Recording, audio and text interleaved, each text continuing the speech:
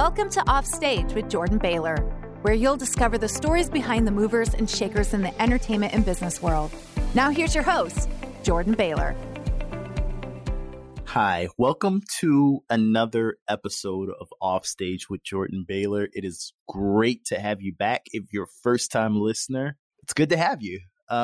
Speech, speaking, expressing our thoughts, these are all things we do every day, and yet we don't think how our thoughts, communications, and expressions are coming across. In today's episode, I spoke with Brenden on his plans for becoming the #1 speaking coach in the world, his relentless belief in himself, and why you should disregard the thoughts of others and go all in on yourself. That's something that is a big driver for me. You need to go all in. You need to brainwash yourself about why you're awesome. And if you're not, if you don't think you're awesome, if you don't think you're a winner, if you don't think you matter, listen to my voice. You matter, you're important, and you're loved. Honestly, I truly believe that. Everybody has something to offer. Everybody has something. Brenden is an extremely inspirational and self-driven young man who, with his commitment, I sincerely believe will accomplish anything he puts his mind to. If you can glean half of this man's hustle, you will honestly be 100 steps ahead of the game. So it is without further ado, I bring to you my interview with Brenden. Welcome to another episode of Offstage with Jordan Baylor. I have on the line, he is host of the YouTube public speaking channel, Master Talk. Meet today's guest, Brenden. How you doing today, Brenden? Hey, good, man. Thanks for having me on, Jordan. So I like to start off every interview by asking, who is Brenden? Yeah, for sure. I would say Brenden is someone who cares about people, wants to make a big difference in the world. So when I was in, living my life, and when I was 15, 16 years old, all I wanted to do in life was get out of poverty, to be honest. Like, I kept really focused on that goal, got a great corporate job out of university, studied my face off. And then after that, after I started, making money, I kind of asked myself the following question, which is, how do I transfer a lot of the impact that I'm currently making with the income that I'm generating to my time and expertise? That's when the idea for Master Talk came, because I just realized that a lot of the content on YouTube was horrid, like terrible on public speaking. And I thought I would be naive enough to try and share something important for people. So there we go. I like it. You're absolutely right. I've like a long time ago, I had to give a speech and I went to YouTube. I tried to go down the rabbit hole. This was like 2013. It was bad, so I definitely see the impact. But I see your videos and you're like very energetic, very charismatic, and you take dramatic pauses when you speak. And it works, man, because it held my attention, and I'm a YouTube scatterbrain. So what is the spark that sent you down the rabbit hole of public speaking? For sure. So in university, what I used to do, Jordan, was I used to compete in these things called case competitions. What this is, for most people who don't know what this world is about, it's like professional sports, but for nerds. So if you think about basketball, which is a good analogy here, somebody wants to go into the NBA. So what do? They work their face off in their tens. They get into a Division I school, and then hopefully by winning, NCAAs and doing really well, a scout looks at them and says, okay, I'm going to draft you into the NBA. And that's how you make the league. Public speaking in this weird case competition world is the same thing. So instead of practicing with your coach 5 times a week on dribbling, passing the ball, and getting hoops in, the same analogy with public speaking is senior executives from big companies, instead of having dinner with their families, would come down to our university and destroy us in presentations. So suffice to say, I presented 3 times a week while other people are watching sports. I was looking at introduction presentations from the University of Florida while eating pizza. And I did that for 3 years. That was my life. I loved every second of it, right? Presented hundreds of times. Just for people to understand how weird this world is. There are people, there were actual people who fly out from Thailand all the way to Montreal, spend $10,000 to enter the competition, admission fees, hotels, all of these expenses that are all covered by the school, just to give PowerPoint presentations. That is a thing. So I was a part of that thing. What is the impact of the PowerPoint and presentation? Is it to speak to young people? Is it to make a connection? Or Yeah, I'm happy to add more details there. So how a case competition works is very simple. So a company, let's say McDonald's is the example I like to use. They Mhm. come up to us and they say, "Hey, Jordan, I'm having a lot of trouble with my business right now because a lot of health conscious people, those people in LA that are like, I don't want to eat a burger, I just want a Yeah. salad." So people like that, you see it at McDonald's. So the CEO comes up to you and says, "Jordan, how do we get them back? How do we bring them back to McDonald's?" So this is what otherwise is known in simple terms a business problem. So what these teams do from around the world is that we spend 3 hours reading all the case that describes McDonald's problem.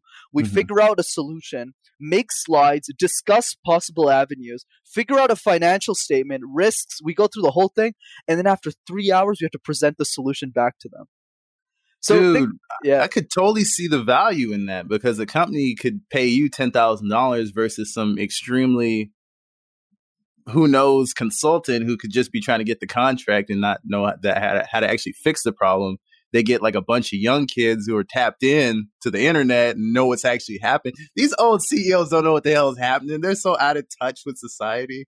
So like you get a bunch of young kids telling you how to make a burger attractive. Damn, dude, that's like really cheap consulting.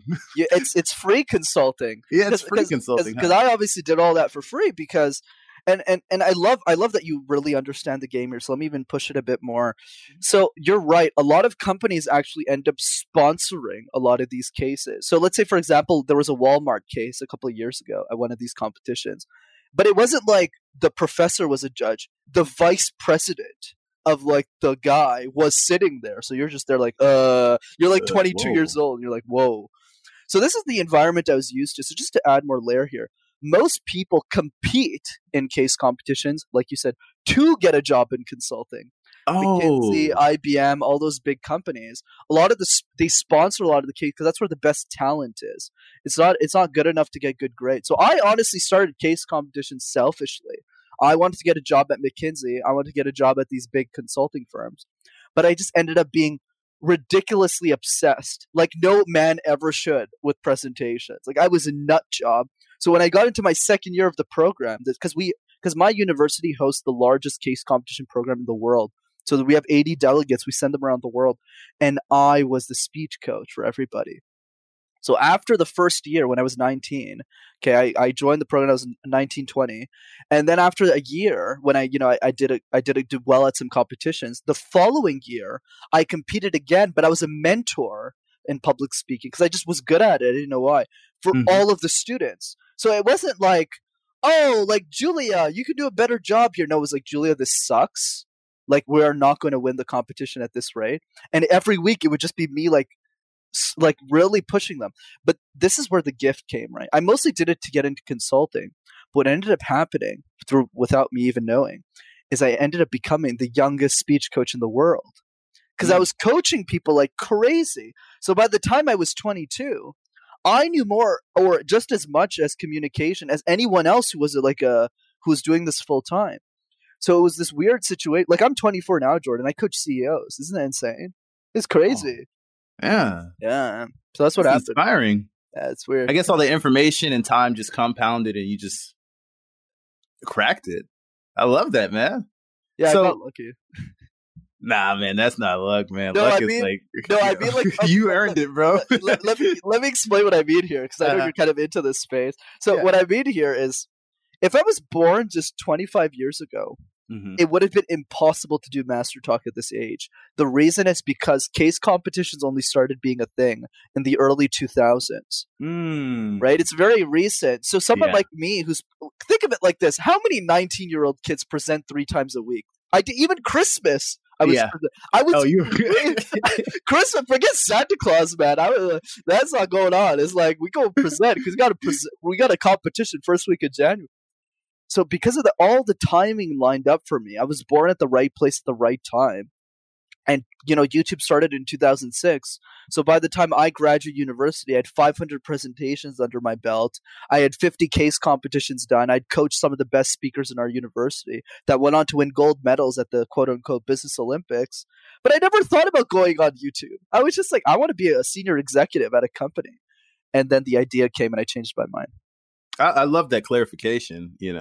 I was born in the right time. And it's true, a lot of people complain, but it's like, it's never been easier to start a business or you said, build a tribe. It's never been easier in the history of humanity. Like any kind of business you want to start, you can start probably for like less than $2,000. Like if you really thought about it, you know?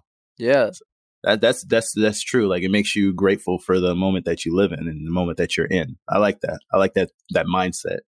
So, okay, I want to take a step back. I want to take your ability to talk about like mastering speech and what were the tactics that you used to master a new skill? Like, how did you proactively get better at it? I know you said you were speaking 3 times a week, but if you had to like go back and tackle another skill, what were the tactics you used to master it? Right. There's a lot of things we can talk about, but I think the first number one priority for people is this understanding that repetition is excellence. This is especially true in public speaking. Let me explain why it doesn't apply to most people, why most people don't do it.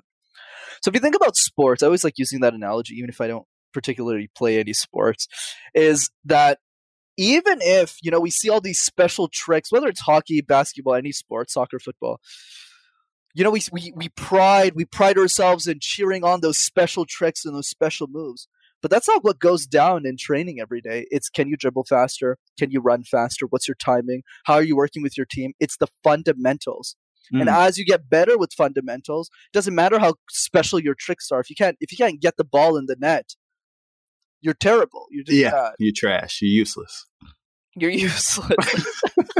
You just go right to it. You're just useless to society. Useless. Give it up. You're just nothing. Anyways, in public speaking, for some reason, this rule doesn't apply. So let's say you think about presentations in general. So the real adage, since most of our presentations are either at school or work, goes something like this. Jordan, it's Wednesday. I need a presentation for Friday. Can you pop it up? So you're just like, okay. So you spend all night getting the presentation together, trying to figure something out. You're nervous. You're like spending half the time worried and the other time trying to put content together. Then Friday comes along. You finally muster up the courage to present it. And then the second the presentation is over, you take that beautiful slide deck and you throw it in the trash and you move on to the next presentation. That is probably the most useless way to practice a presentation, because the best speakers in the world present the same thing hundreds of times.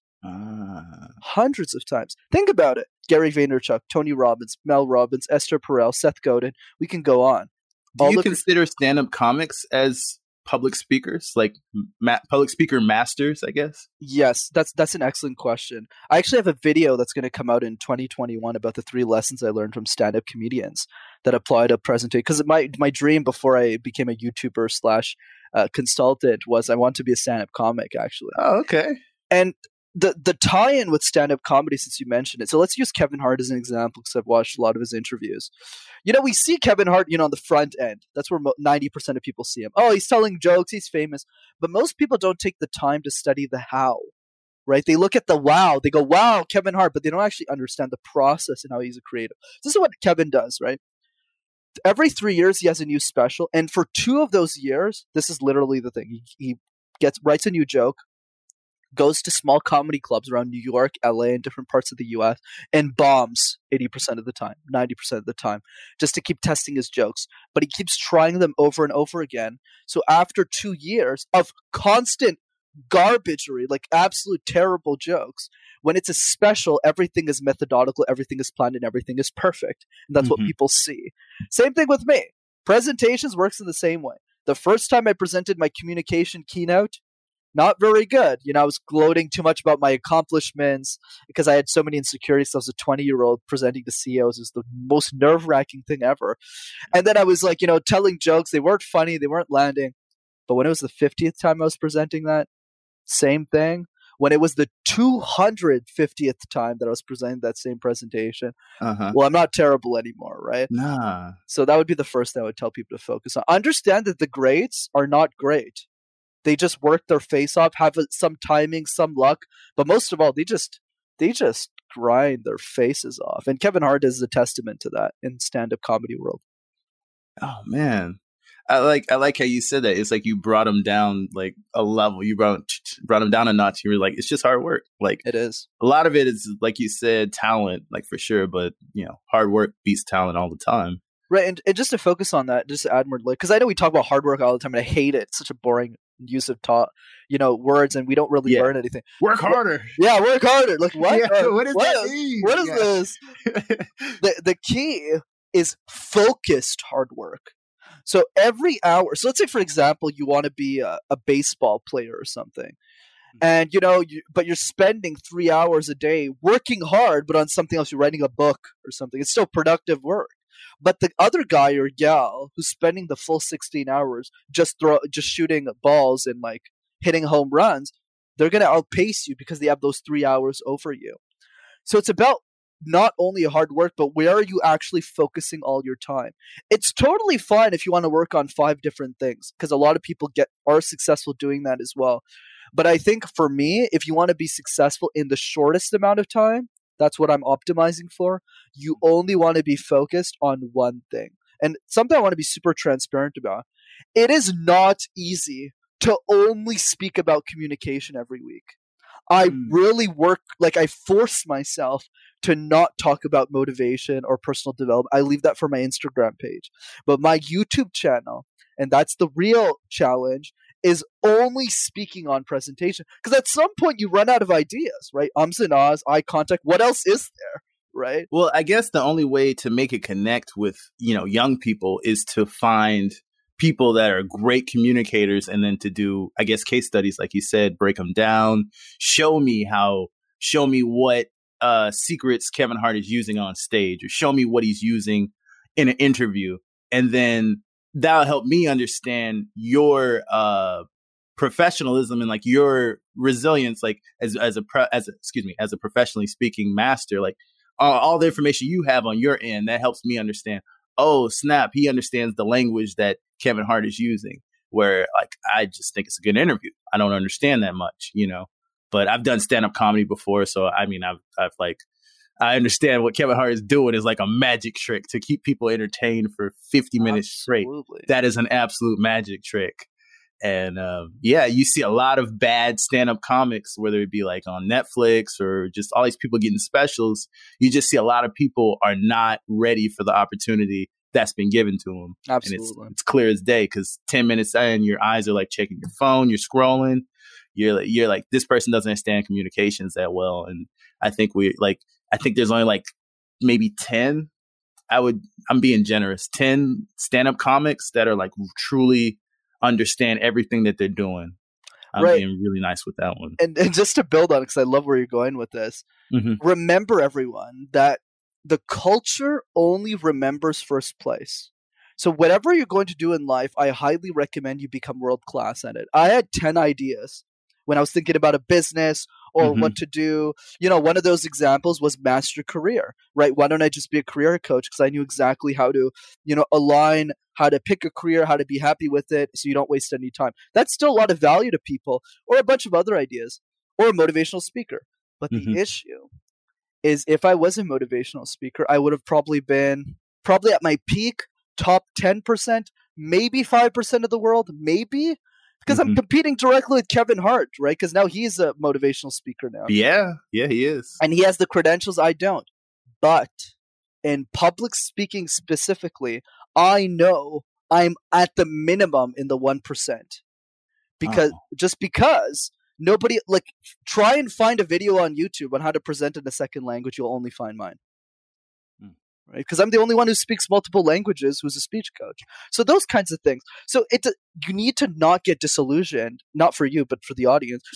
Don't get disillusioned with this whole idea of, oh, I need to be like Kevin Hart. I need to be like Brenden. I need to be like Jordan. No. If you love baking cupcakes and your cupcakes, you swear by them and they're 10 times better, that for a fact, you start a cupcake business, because that's what you're going to win in, right? Same thing with my career. I was good at a lot of things. I could have become an investment banker on Wall Street. I could have done a bunch of stuff. But I know my friends are bankers on Wall Street. They would kill me in an interview. I can't compete with them.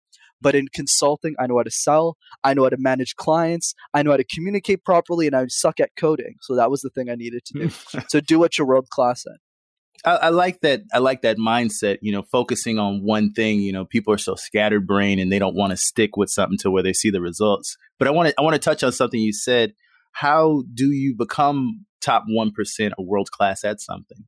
That's an excellent question. I think it depends on the person. So I'll present my framework of thinking, and what you want to do is you want to think about different ways of doing about it, and you pick the one that works for you. Mm-hmm. So for me, there's this book that I read that changed my life called Peter Thiel's 0 to 1. So for those who don't know, Peter Thiel is the founder of PayPal.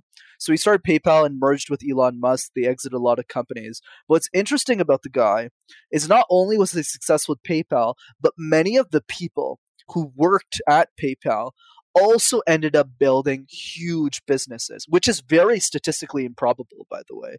Like just build, because most startups fail, right? So we're talking Jeffrey Stoppelman from Yelp, Reid Hoffman from LinkedIn,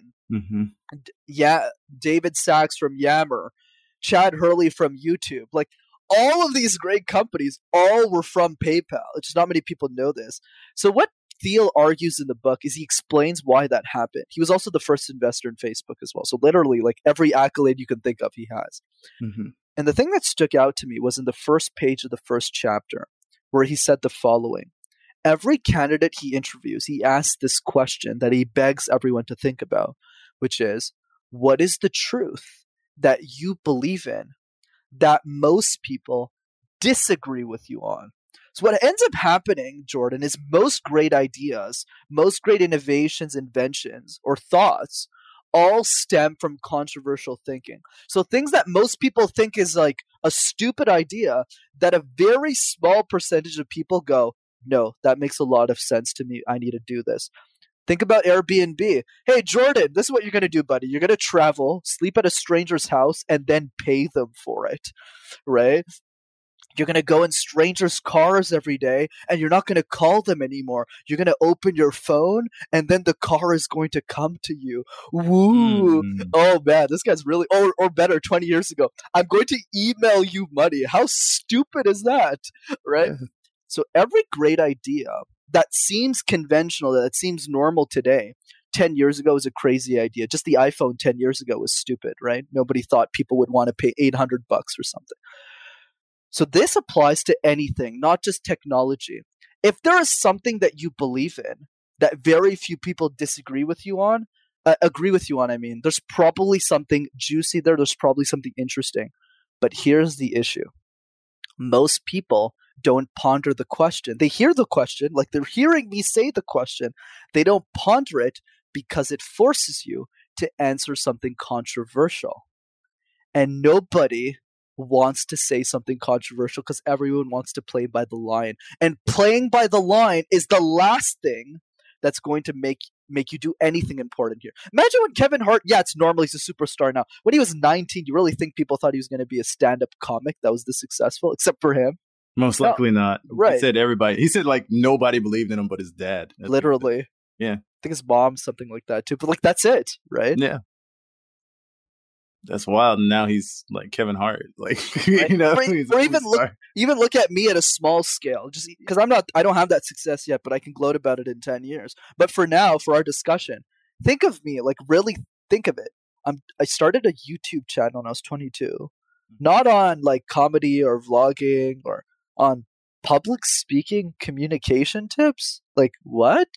And this guy's not going to coach any CEOs. He doesn't even have a PhD in communication. He barely knows how to tie his own shoes. What is he going to do coaching people on public? And now a lot of my clients are C-level executives, right? So bizarre behavior. So the key is not to copy me. The key is to understand what I did, to understand what Jordan is doing here, and just do whatever works for you.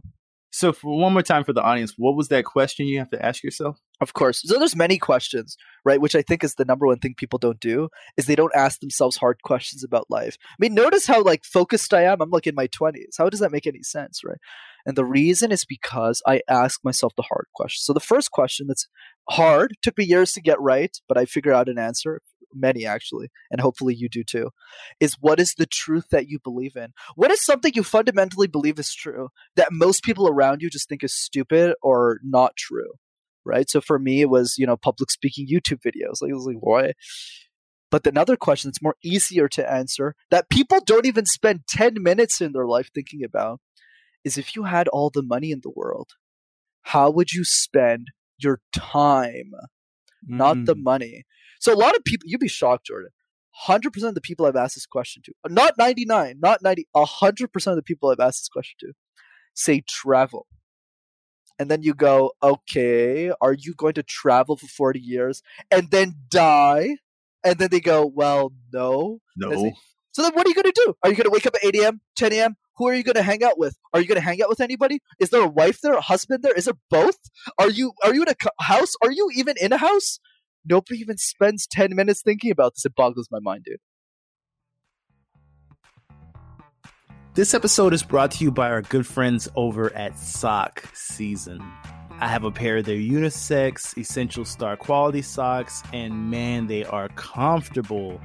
They truly are. They come in like weird, funky, cool colors. And I'm not just saying this because they paid me.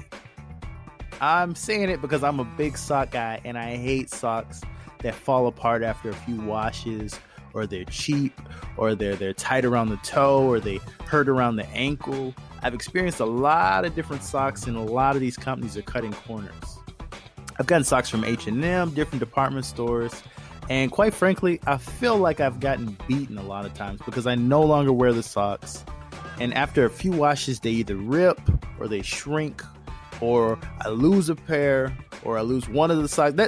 Those two are on me. But sometimes they're warped and they just lose their shape. But the cool thing about Sock Season is Sock Season has a unique 30-day wash guarantee, which covers socks bought within the first 30 days. Like if you buy them and they fall apart within the first 30 days, they will replace them. No questions asked. Which is crazy, but that's how much they believe in their socks. So go to www.sockseason.com. SOCKSEASON.com. Use coupon code OFFSTAGE for 25% off your first order, and tell them Jordan sent you, because every day is sock season. So, wow, you got my mind reeling on that one. I really like that. Who inspired you to tackle this skill? Like, who was like the person to really get you going on this one? Right. So I definitely have mentors that solidified my passion for public speaking. But when it started, there wasn't anyone in particular. So let me give you an idea. So for people who want to pursue a career, a conventional, because I do well in there too, this could be good advice to follow. So what I did was simple. I got to university. I didn't know what a consultant was. I didn't know what a banker was. I came from poverty. My mom was a minimum wage worker. My dad was some sort of manager at a hat factory. Like we didn't know what these high middle class people are doing. So as I get there, no network, nothing. So what I did instead was I just looked at all the jobs that people wanted and asked myself, why were they going after the jobs? Then so that was initially getting a job at one of the big four accounting firms. So KPMG, PwC, Deloitte, and Ernst & Young. You don't need to know these companies. All you need to know for the sake of this conversation is that every accounting student's dream is to work there because you're set. If you work there for 10 years, it's like Suits. It's like Suits. For people who know the show, yeah. Harvey Specter was the main character of the show. Is a partner at a law firm, so he makes millions of dollars a year. So that applies for different structures like accounting. Anyways, I don't bore you too much here, but the point is simple. I looked at everyone who had an internship there, made friends with them, or became friends with them, and figured out what was on their CV, and I copied them. That's it. Because if you become the sum of everyone that you're competing against, you become the ultimate candidate. Right. So I did the same thing in consulting. In consulting, every single person that had a job, even if they had great grades, they all did cases. They all did case competitions. So I started competing right away. I got into that program as quickly as possible. And then what happened was the best way I saw, because I realized really quickly when I was on the teams, a lot of the people were a lot smarter than I was. Like they knew how to structure problems and all that stuff. And I wasn't as good as that. But what I was really good at was presenting and selling an idea. It's something I was already innately good at. So I just leaned into that. So the same way that like Michael Jordan, right, realized he was good at baseball and basketball, he just realized that he was 100x better at basketball than he did at baseball. So he leaned into that more. So in your life, there's going to be different skills, different things you're good at, but there's going to be one or two skills you'll learn at some point in your life that you're just 10x better than your competition, and you need to lean into that. So that's what happened. And then I just became really good at it. Lean into it. I love that. Because you talked about it. You have a lot of clarity, which is what a lot of people, I know you kind of ask, that kind of boggles your mind, but a lot of people do not have that. A lot of people are, looking all over trying to find it's sensory overload with the internet as well. So, like going down the rabbit hole, you're like, maybe I should get into consulting. Maybe I should be a drop shipper. Maybe I should do this, do that. Like, it's so much stuff. How, like, I guess you said, if we were to like just reverse that, I guess you said was you saw who you wanted to be and you just kind of reverse engineered their steps and copied those steps in a sense. You got it. So let me build a bit more on this for your audience. Mm-hmm. The idea is simple. Before Master Talk, before I had this great idea of starting a YouTube channel and helping all these people, it really didn't start that way. I was just a kid who went to a university, who wanted a job, who wanted to provide for his family. That's it. There wasn't anything special about me. There wasn't anything important about me. I was just a guy who was smart. I wasn't dumb, but I was like, okay, I'm a smart guy. I could get a job in this field. I don't know if I can do it, but I'm going to try. That's where I started. Okay. And then from that starting point, I did one right thing. I did the next right thing. I did the next right thing. And all of a sudden, here we are today. Now I want to become the world's greatest speech coach that ever lived. Right. So now that transitioned really quickly. So what's the gap? How do you get there? There's a lot of things that you can do because I don't want to overload your audience either. But I think one exercise that helps is the following that I believe in. Be insane or be the same. If you want to be like everyone else, that's cool. You want to, you want to get a job at a grocery store. You want to get a job and just leave it there. You want to go traveling 3 weeks a year and for some reason you're not allowed to have more vacation. You want to do that? That's fine. You want to save up for retirement? That's cool. But if you want to do something important, if you want to do something unique, if you want to do something cool, you need to learn the art of being more insane. So what does that mean? Every single person who's successful, startup entrepreneurs, cupcake makers, YouTube channel people, stand-up comics, everyone at the top of their industry shares only one thing in common besides the hard work that they put in to get there, is the fact that they are all insane by the average human's definition of what that means. Kevin Hart presented for 2 years, clubs, bars, anything, didn't make a penny, made like $25 a gig. That's crazy talk. Why don't you just get a job, Kevin? That makes a lot more sense, right?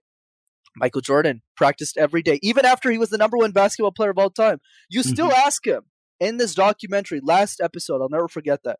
You ask him what his regret was. This is a billionaire, access to every celebrity, access to everything. You ask him what his regret is. He's like, we should have went for 7 championships, not 6. Yep. What? Are you kidding me? Yep. Crazy. Nuts. Like, yeah. You're absolutely right. I remember in the last episode of The Last Dance when they're all talking by the piano after the championship, and Michael's like, "Yo, I want to go back to the gym."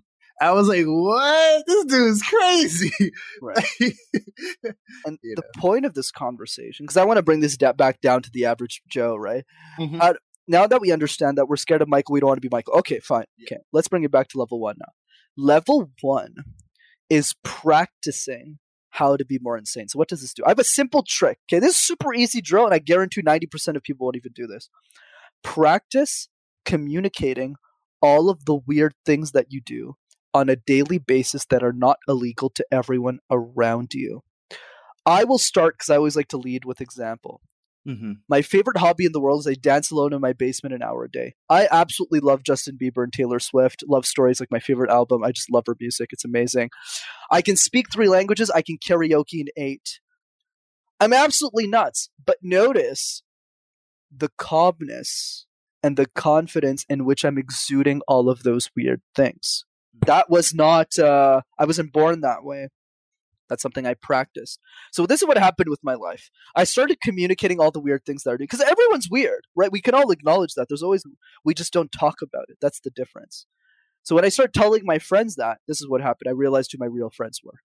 90% of the people I was talking to were like, why are you doing that? You're such a retard. Like, get out of here. So I was like, oh, these people are like not for me. But the other 10% are just like, I don't care. Just, if you want to dance, do that. Just don't embarrass me. That's it. So I found out really quickly they were my real friends. Then next step, now that I canceled out the 90% of the people I didn't need, the next step I have to do is now I'm clear. Now I'm actually playing in my own skin. So let's actually figure out the questions to life. Once you do that simple exercise, then you'll do something that 99% of people that are listening don't do, which is question everything. Why do I need to get married, have 2.5 kids, white picket fence? For some reason, I need a $500,000 home. Why is it not a 50 grand home? Why is it not this? Why do I even need to get married? Why am I saving up for retirement? Paul Allen, the co-founder of Microsoft, people, died at 65. He was a billionaire. Good point. He had so much money in his bank account, the doctors couldn't save him. Why are we saving up for retirement? It makes no sense, right? I'm not saying you shouldn't save money, and I'm not saying you shouldn't spend it either. That's the point. The point I'm making is you need to question it. I'm the only 6-figure earner you'll meet in your life, Jordan, that still lives with his mom, that doesn't own a car. I'm literally on my bed right now talking to you, right? That's crazy. Yeah. I'm so cheap, not because I'm a cheap shit, but because the only priority in my life is making Master Talk work. I will say yes to any podcast. I will say yes to any show because this information needs to go out to people. I don't care what my family thinks. I don't care what my future wife thinks, husband thinks, whatever I'm into in the future doesn't matter. The only thing that matters beyond showing off to my friends the BMW I could buy right now is making Master Talk work, because that's the dream. So for you, that might be different. For you, you might go through this exercise and say, you know what? I don't want to work hard. Instead of making 140 grand a year, I'm just going to save half of it. And then in 5 years, just do stand-up comedy for $50 a piece. Like Dave Chappelle did, right? For 10 years, he just left and then started doing stand-up performances in a park. Like, it just makes no sense. So the point is simple. Once you start to become more insane, you start to become more clear. When you start to become more clear, then you start questioning everything. And when you start to question everything, then you can start living the life you actually want to live. Oh, wow. So you sacrificed it all to make Master Talk just premiere. Okay, so with that in mind, what is the ultimate goal for Master Talk? Is it an online speaking community? Is it to be bigger than Toastmasters? Like, where are we going to end up 10 years from now? I love that. I love this. This is probably the most intimate conversation I've had so far in a podcast. So thanks for facilitating this. But anyways, the point is simple. Okay. When I started Master Talk, I had no plan, right? I still wanted to be an executive at IBM. My goal initially was to make $500,000 for I was 30. That's it. I had no other goals. I was a boring person. But as Master Talk started to unfold, and I thought it was a stupid idea the first 6 months too. I had 10 subscribers, 15 subscribers. But then a lot of my friends came up to me and they said, hey, this content's pretty good, man. You should stop doing this on your phone and actually do something a bit more your camera. And honestly, I thought they were just playing me, right? And then it kept going and going. Then I started attending personal development conferences. I started meeting cool folks. And that's when it hit me. I started meeting really talented people, really smart people that had amazing ideas, but couldn't afford my services and couldn't communicate their ideas. That's where I saw the gap. And then it came to the final note. I met this girl named Julia. Okay, it's not her name, but I just used Julia for the show. And she's 16. Okay. So I met her at this this event I was speaking at.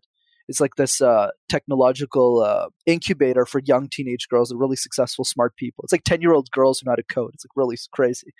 So as I'm talking to Julia, and she's talking to me, there's another girl too who's 10 years old. She tugs my shirt after, and she looks at me and goes, Brenden, how do I speak like you? How do I learn how to speak like you? And that's when it clicked for me. Think of it like this. If you're 10-year-old Rebecca, you're 16-year-old Julia, and you live in an education system that doesn't favor public speaking, that doesn't promote it, because think about school presentations, we present to topics we're not passionate about, to students who want to hear us, to teachers who are stressed out all the day that want to burn out. That's the situation we're in. And you do the presentation maybe 2, maybe 3 times a year. Where's the practice? There's no practice in it. Right. And even when you're practicing, you're taught that presentations are a bad thing, not a good thing. So Julia, this is what she does. She wants to make a difference in the world. She's not the average student. She goes to technology hubs. She wants to be a leader. She wants to make a difference. But she's not very good at public speaking, and it's normal. So what does she do? She does exactly what you did. She goes on YouTube and she types the following words: public speaking tips. Because all of her favorite YouTube stars are on the platform. She presses enter. What does she find? She finds a bunch of old fucking white dudes who don't know shit about public speaking, who make $500,000 a year coaching CEOs, don't know 10% of what I know. Not even 10%. Or even if they did, this is what ticks me off. Even if they did, don't share it for free. So Julia looks at the 60-year-old dude who should be in retirement and goes, well, I mean, this is not for me. I'm scared. I don't want to do this. Closes the laptop. And that belief system that she'll never be a great speaker will live for the rest of her life unless I do something about it. So my ultimate goal is to be the number one speaking coach that ever lived. Not for ego, not because I want the number one title. That doesn't matter. But because I've questioned myself so much to realize that the only person that matters, even if I have high paying clients, even if I have all that, the only person that matters is Julia. And not just Julia, every Julia after her. Not just Julia in America, Nanut in Laos, right? And every single person who wants to make a difference in their community. I want to be the back end for every change maker who can't afford me. And that's the impact that I want to make. Wow. That is a beautiful driving force behind all your decisions, behind all your, it keeps it so organic, you know? Absolutely. As long, it's like, yeah, I like that. I like that a lot.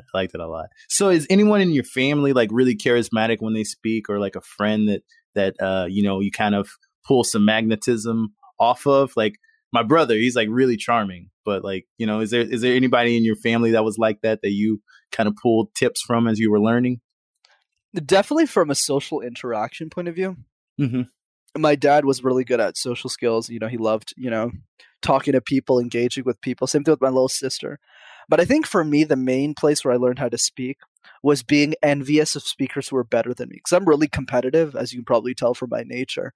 So when I was watching a lot of speakers, especially at competitions that I wanted to beat, I kept watching them, studying them, analyzing them. And I was like, I can speak better than you. And then I started like, you know, that's why I was practicing 3 times a week. Obviously, no normal person gives 3 presentations every week, right? So I just kept doing that until I was better than them. It's similar to Kobe Bryant when he was 12. Okay, not many people know this, but he reveals this in many of his interviews. He had this thing called the kill list. So when he was 12, he was top 50 in the state, and he wanted to be number 1. So every time he went to a basketball game, he looked at the list and paid attention to everyone else who was above the list, watched everything that they were doing. He would cover gaps in all of his weaknesses. So by the time I think he was 15, I don't remember the exact age, he was number 1 on the list. Wow. Yeah. So you got to be competitive and then know who people. I think I read that book Relentless by Tim Grover, and it talks about that dark mindset of like almost being petty, but like using it to your advantage and using it to drive you. And it's like a dark force that, like you said, like Kobe Bryant tapped in, or when you watch the Michael Jordan interview, he tapped in, you know, everything he took personally. I took it personally. Like you keep hearing him say that. I took that personally. And it's just like, it's to the point where it's almost a meme now, but he really meant it. Like he used that to, all right, Mike, get up at 3, go to the gym, you know? So you have to tap into something and that drives you and gives you focus, honestly. Yeah. And going back to that, so for that, it's going to be different for different people. So in the sense that for you, it could be hope in God. It could be a belief system that you have for a charity. But the dark thing I like especially because in the sense for people who are ultra competitive, it's very effective. So one thing I've done, right, is that I've conjured up enemies. That's one of the ways that I've been successful. So every time I achieved a goal or I wanted to get a goal, it was always from a frustration.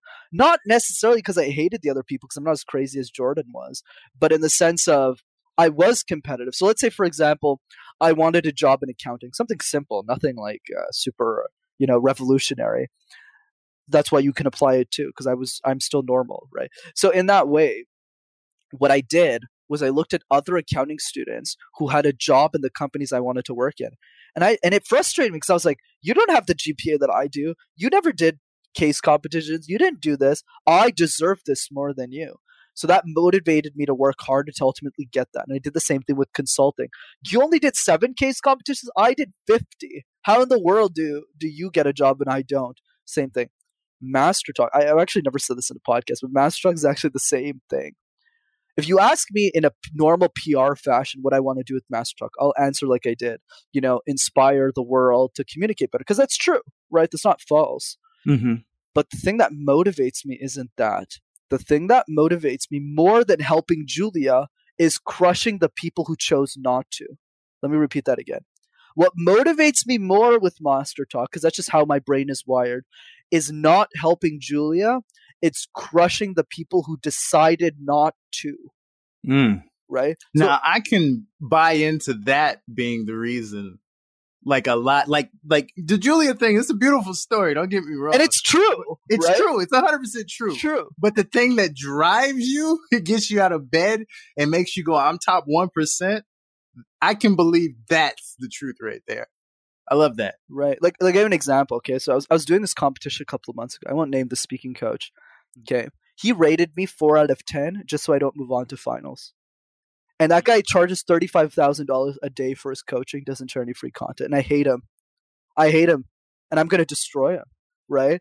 And that's the thing, because he's not serving 16-year-old Julia, and it pissed me off. So that's the reason. So, a lot of people are like, oh yeah, I always, because I got to keep it PR too. I got to say, I might be successful. Maybe it'll happen. I'll do my best. I'm investing a lot of money. Follow your dreams. I know I'm going to win. I'm the youngest speech coach in the world. When I'm 30, that guy's going to be retired. I won't have any competition in 6 years. And that's what I want for people. I want you to be relentless for what you want. Some of you might look at me and say, this guy's cocky, this guy's like confident. But it's beyond that, right? People need to believe in something. Believe in something, because everyone who's successful wants to believe in a different world than what they initially envisioned. Right? For what the world is currently, they want this change. Travis Kalanick was a jerk, but like the founder of Uber, but he had a point of view on how the world should be. These taxi companies are taking so much money for consumers, providing a terrible experience for them. Let's do something different. Airbnb. These hotels are charging so much money and hiking up prices when there's a conference. This is not fair business practice. I'm going to crush you. Right? Same thing. You need to find that thing. And for you, it might not be public speaking. It might not be Uber. It might not be these big, grander visions. It could just be something in your community. Hey, I learned this podcast online. Why isn't anyone else learning this? I should share this podcast with more people. Something small. And then it slowly graduates into something like this. I love your passion that you feel when you talk about belief. I read like a really powerful quote about belief actually yesterday, and it said that things happen 2 times. The first time in your head, and you have to buy into it and believe it. And then the second time it happens in our physical touch reality. But really, though, things happen 2 times. It really happens the first time in your mind, and you have to constantly brainwash yourself because society's trying to brainwash you on something else. You might as well be the person that brainwashes yourself than let the TV or radio or YouTube ads, brainwash you. And then it happens secondly in your real world. So I think it's already happened in your mind. You're number one, top 1%. We just have to sit back and watch how it all unfolds. So I'd like to end it with how can the people get in touch with you? Because this was a great chat, man. For sure. No, it's such a pleasure to be on. So what I always say in every show is I'm not famous like Jordan is, so feel free to just message me on Instagram. I'm at Master Your Talk. I answer all my DMs. So if you have any question, concern, or hate comment, feel free to just send it my way. I'm always happy to engage and interact with anyone who does. And for those who want to check out my videos, it's Master Talk in one name. And if you have any questions about the channel, don't be shy to send me a message too. All right. The show links will be in the show notes. This has been another episode of Offstage with Jordan Baylor. I want you to take the information and I want you to face a problem that is bugging you, that you've been avoiding this week. And I want you to tackle it. I want you to look the problem in the eye and go, you are not bigger than me. All right. Go forth and conquer the day. Peace.